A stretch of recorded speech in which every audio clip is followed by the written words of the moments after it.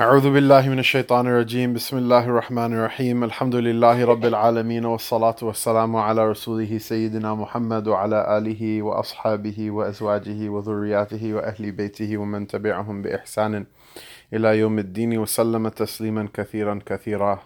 أما بعد, Allah subhanahu wa ta'ala gave us the tawfiq to reach this 22nd night of Ramadan. Allah Ta'ala fill it with blessings, and Allah Subhanahu wa Ta'ala fill it with openings, and Allah Ta'ala fill it with His mercy, and Allah Ta'ala write for all of us that we are manumitted from the slavery of the fire, and that our sentences are commuted, and that we are pardoned from the indictment that stands against all of us. Allah Ta'ala give all of those things to us by His fadl and His mercy. So today we read the hikayah of Sultan Mahmud and Ayaz.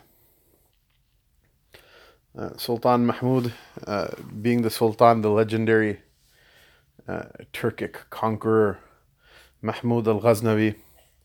Ghazni is a city, a metropolis of Central Asia, Khurasan, which is located in the current nation state of Afghanistan.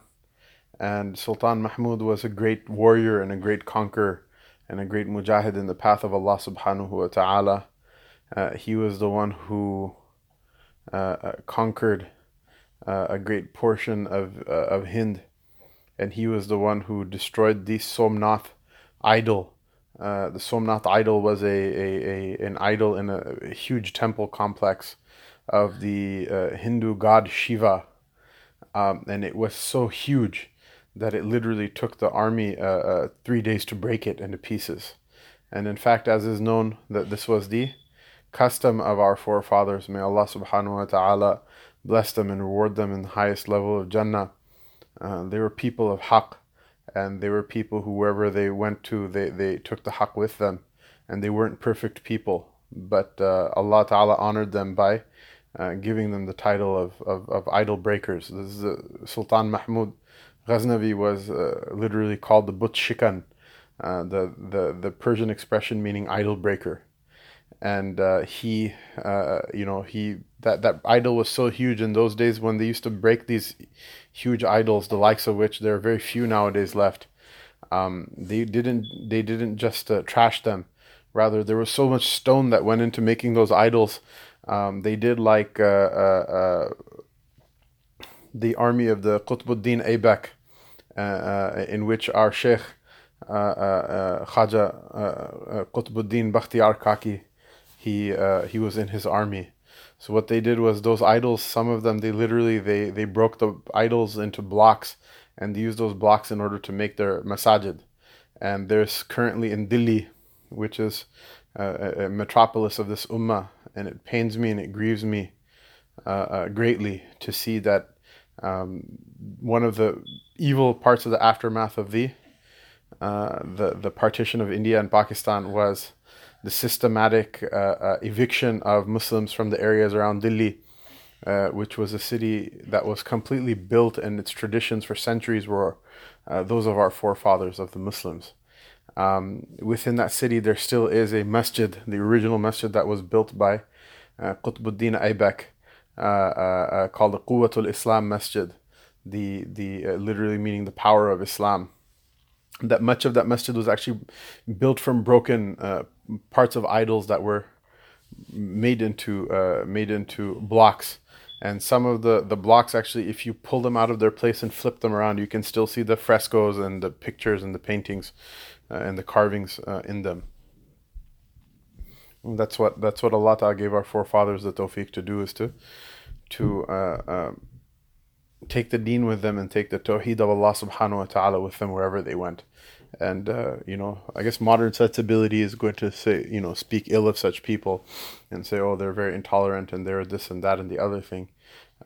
My brothers and sisters, on the Day of Judgment, whoever saved a person from worshipping a monkey or a cow or a piece of wood or a piece of stone, that person deserves to be thanked. That person is not going to be mocked or jeered at in front of the Lord Jalla wa Ala. Allah subhanahu wa ta'ala has ghaira, that no one should be worshipped other than Him.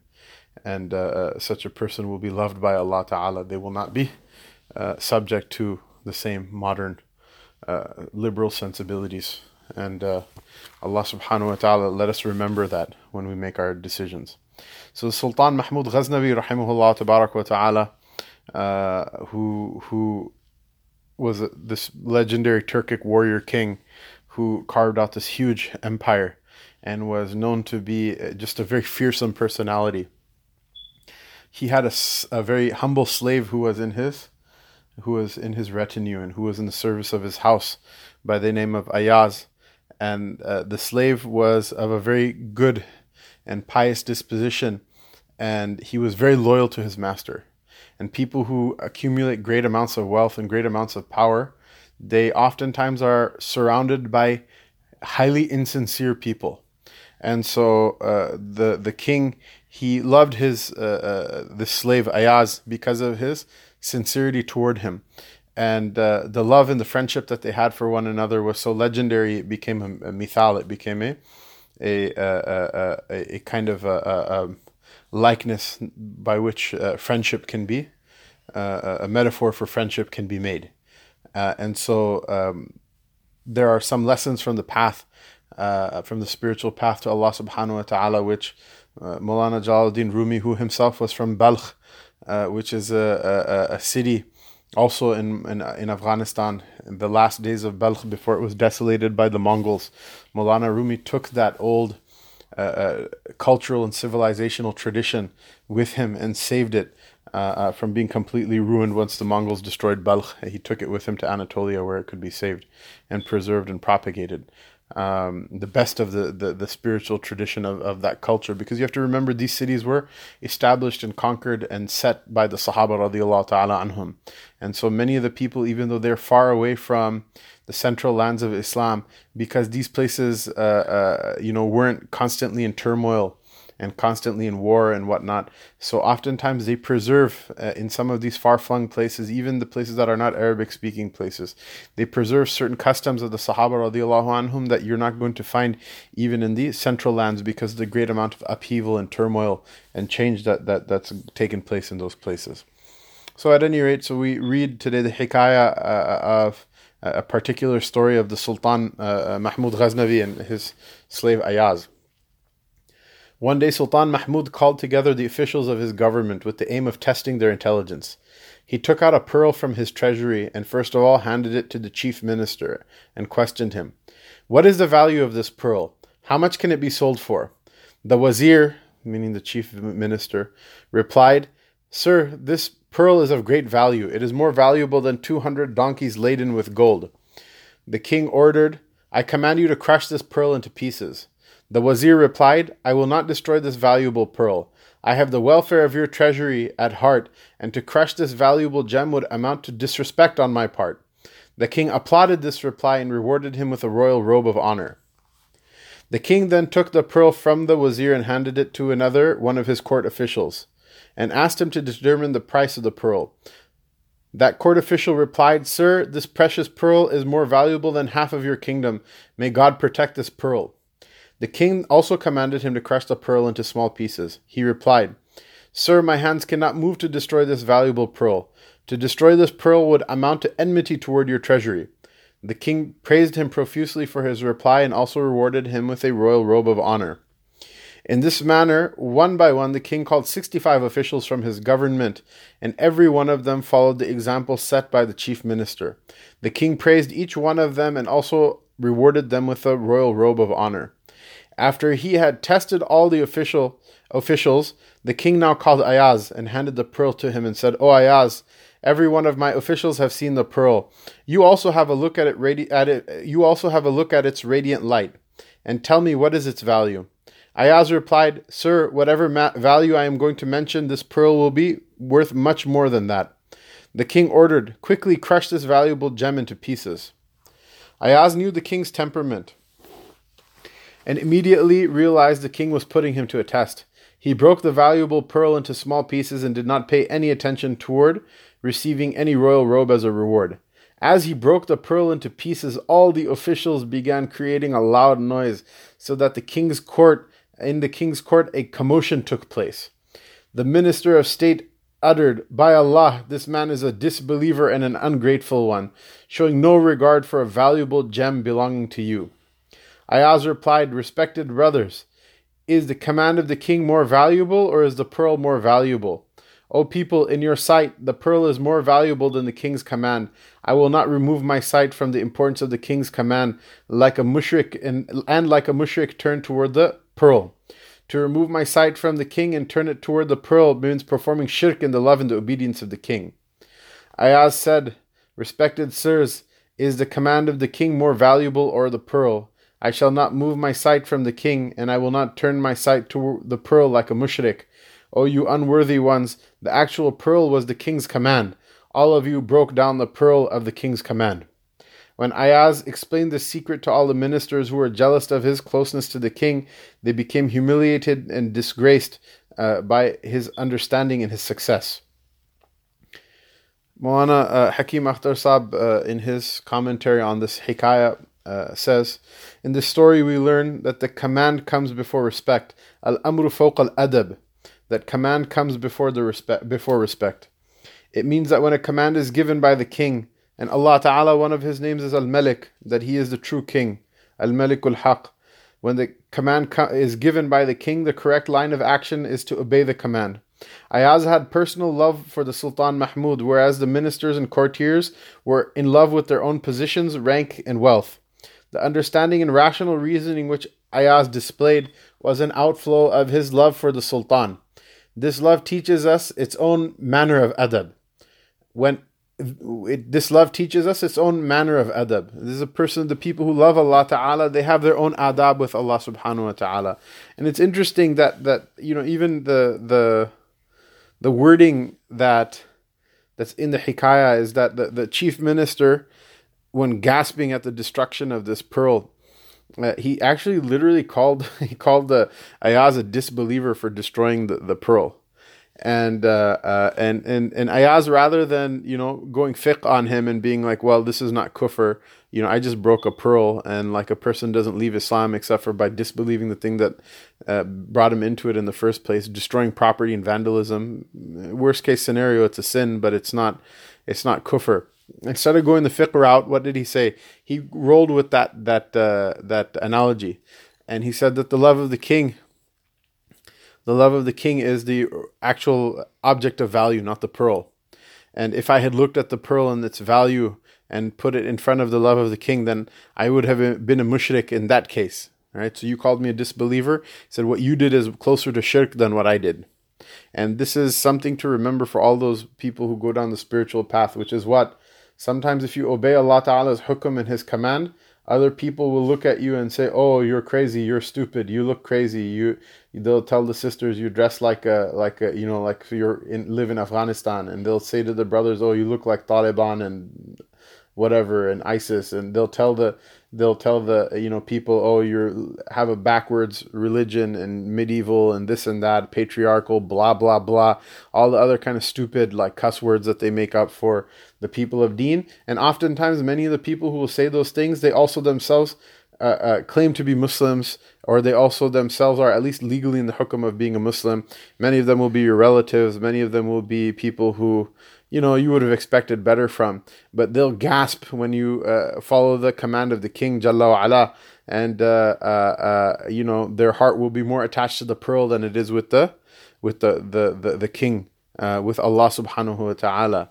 And you have to ask yourself, sure, Allah Ta'ala may forgive a great number of people on the Day of Judgment, but would you rather be your maqam with Allah Ta'ala be like the maqam of Ayaz with the Sultan, or would you rather be like the courtiers with the Sultan? It's plain to see the person who really loves Allah Ta'ala, which maqam is closer and better and superior and more worthy of adulation and more worthy of praise and more worthy of Allah Subhanahu Wa Ta'ala's love as well. This is true understanding and knowledge is not derived through the intellect. It is created out of love. Right? He says that the understanding and rational reasoning which Ayaz had displayed was an outflow for his love for the Sultan. This love teaches its own manner of adab.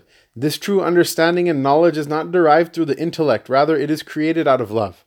That if love drives the intellect, then the intellect will be a wonderful servant and it will take the heart to the thing that it wants.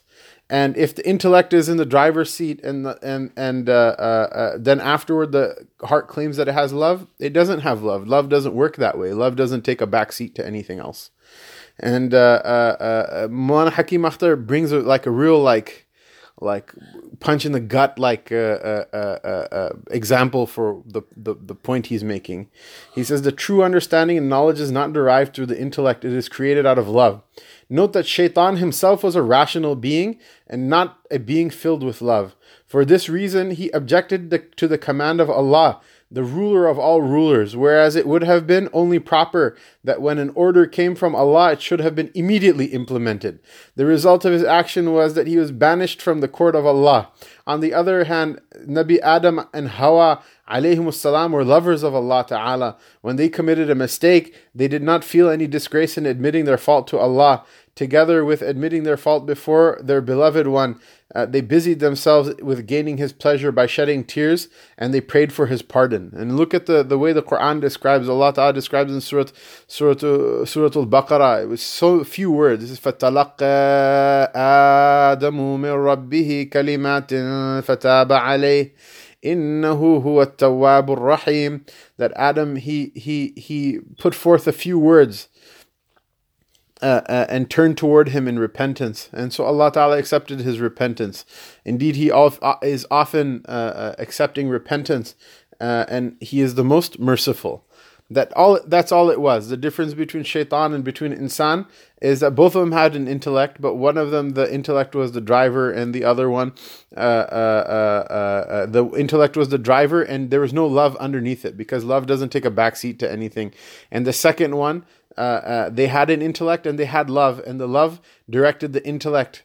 And you can see how out of the two of them, which outcome is more rational, going to Jahannam forever or going to Jannah forever, right? So even the intellect, it outsmarts itself, which is not very rational. It's very funny that there are a lot of people who have shaitanic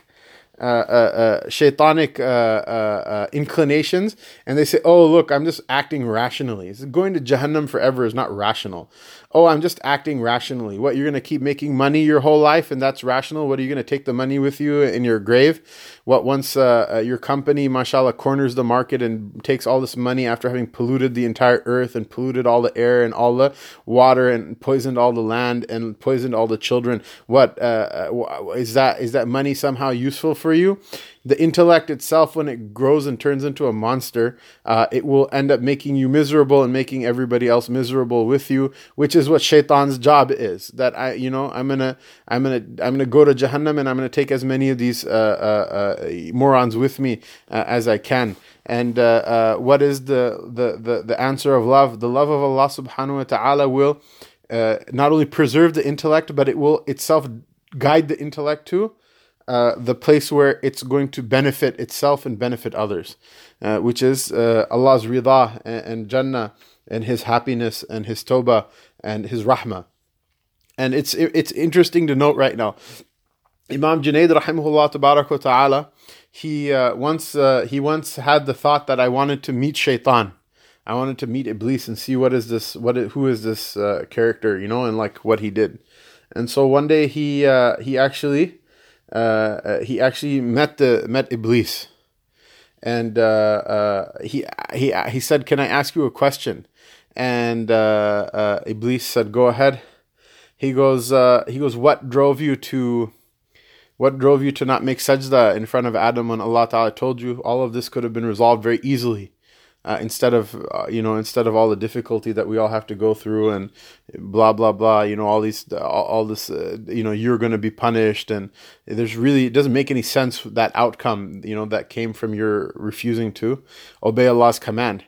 And so Iblis said, how can I make sajda in front of a created thing instead of making sajda in front of the Creator?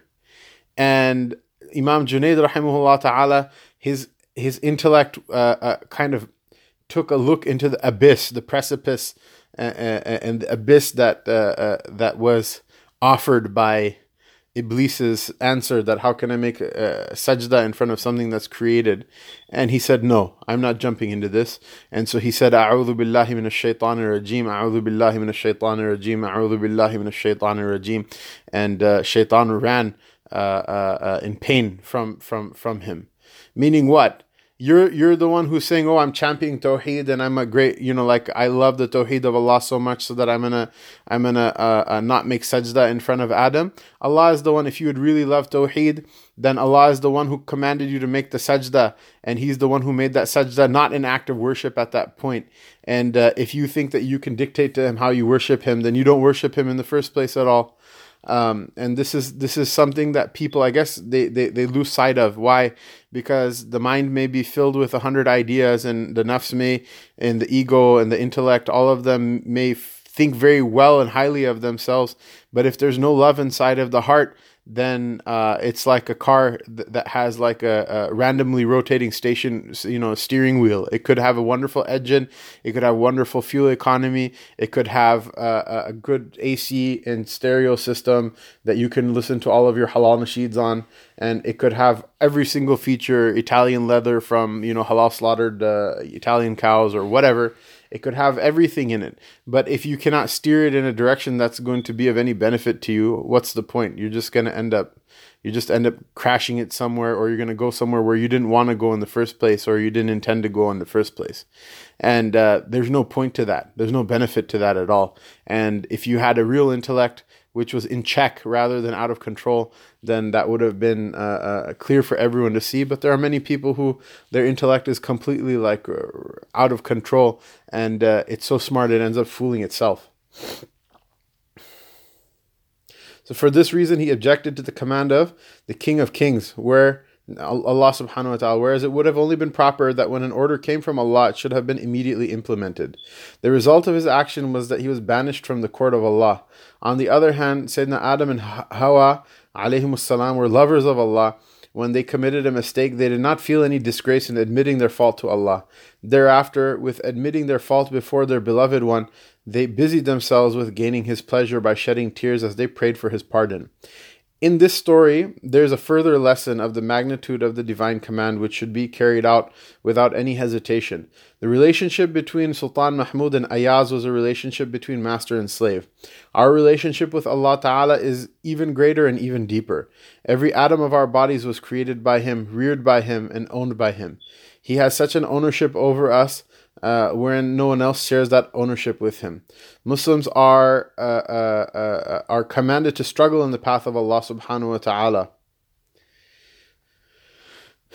In jihad, remember that the kuffar, the disbelievers, are also Allah's creation and also Allah's bounty in rearing, and Allah's bounties in rearing them is also provided for them, just as it is provided for the believers. O Allah, you are kind, that from your unseen treasury you provide sustenance to the non-believers as well.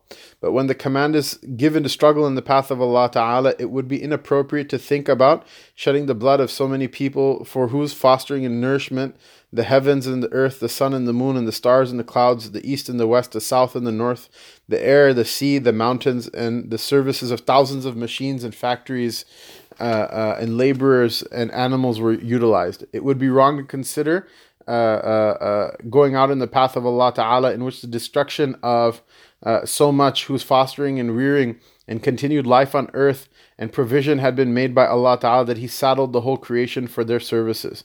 Now, in going out in the path of Allah Ta'ala, those very same people for whom so much provision has been made is now being destroyed within minutes and seconds.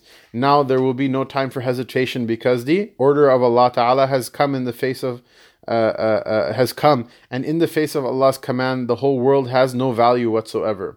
When the command of Allah Ta'ala comes, the demand is that the enemy should be struck, for they are enemies of Allah Ta'ala fighting against the believers. Without the command of the Sharia, it is a crime to even drink water. And when the fatwa is given to strive in the path of Allah Ta'ala, it may also be obligatory to destroy. Obviously, this is written in a context, so don't go and join any stupid nut job group This is, whatever weird groups causing fasad in the backwoods of Syria and Iraq and whatever. This is in the context of a sovereign state. In a sovereign state, this book was probably written in the days when when Afghanistan was being invaded by the Russians, and the people got banded together both from that country and from other countries in the Muslim world and other places as well, in order to defend those innocent people against the advent of the communist invader and colonizer.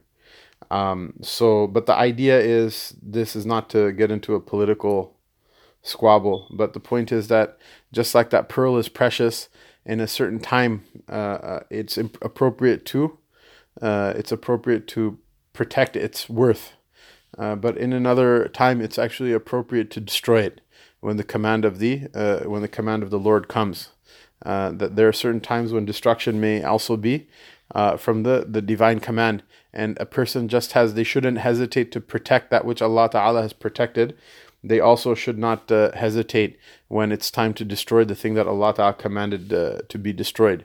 And this is not a green light for anyone to join any kind of weird group that operates outside of the parameters of the Sharia, outside of the sovereign state, and outside of the just struggle in the path of Allah Subhanahu wa Ta'ala. And you can call your local mufti or your local reputed ulama in order to tell what the difference is between one and the other. In this story, Maulana Rumi told us of one general law, through which a person can have his bondage from disobedience and from going astray. A person can save himself from the bondage of disobedience and going astray. All those desires which are contrary to Allah's wishes, no matter how valuable, how pleasurable, how beautiful they may appear to us, the true lover of Allah Ta'ala and the courageous one should never act in accordance to those desires. In fact, they should readily crush the pearl of their desires with the stone of Allah's command. Neither should they cast an evil glance at a beautiful face that they were commanded not to look at, nor should they look at a strange woman, even though there is danger from them losing their lives from averting their gaze, looking away. MashaAllah, Mullah Yusuf Karan writes in brackets that the first accidental gaze is forgiven. Allah subhanahu wa ta'ala give us tawfiq to have the courage in order to sever the bonds of disobedience, and to put our love for Allah Ta'ala in a superior and a supreme place inside of our heart, over our intellect, so that the intellect can serve it well, and not to put the intellect over the love, so that the intellect can destroy both itself and the love as well. Allah Ta'ala give all of us so much tawfiq. Wa sallallahu tabarak wa ta'ala wa sallam ala Sayyidina Muhammadin wa ala alihi wa sahbihi ajma'in.